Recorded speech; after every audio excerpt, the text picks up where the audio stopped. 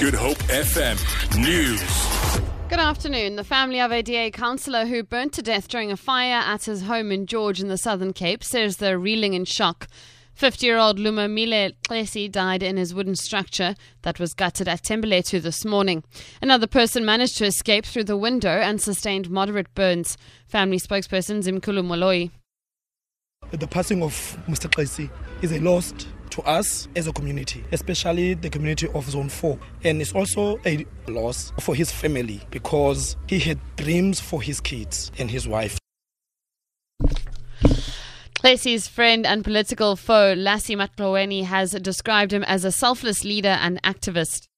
Yesterday I was with him talking how are we going to make this ward to be more productive. Besides being a DA and I'm an EFF, we were talking as a friend because for me he was not just a ward councillor, he was my brother.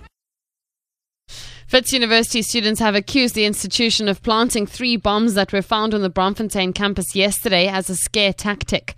They say the university threatened to shut down the students' residences, a move which could lead to chaos.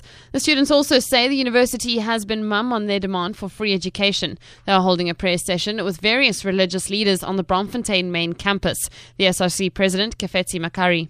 It's quite clear that here universities are run by white monopoly capital because now they feel threatened and they're trying to always try to deter the movement.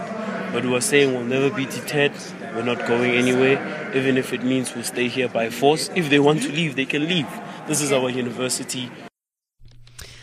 Moving abroad, the disputed leader of the Nigerian militant group Boko Haram has released a video message denying the military's claim that he was killed or seriously wounded in an airstrike last month. In the 40-minute video released on YouTube, Abubakar Shekau insists that he is still in charge.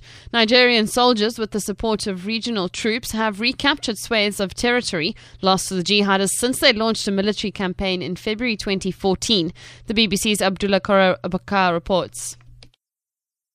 We have stopped seeing the kind of attacks we used to see in the past. Even suicide bombings have reduced to a large extent. They seem to concentrate more on isolated villages. However, they still seem strong enough because only recently there was a clash between the military and the multinational joint task force in the Lake Chad Basin, which claimed the lives of many soldiers, and it took a reinforcement of the military before a town of Malam Fatori was recaptured from the insurgents.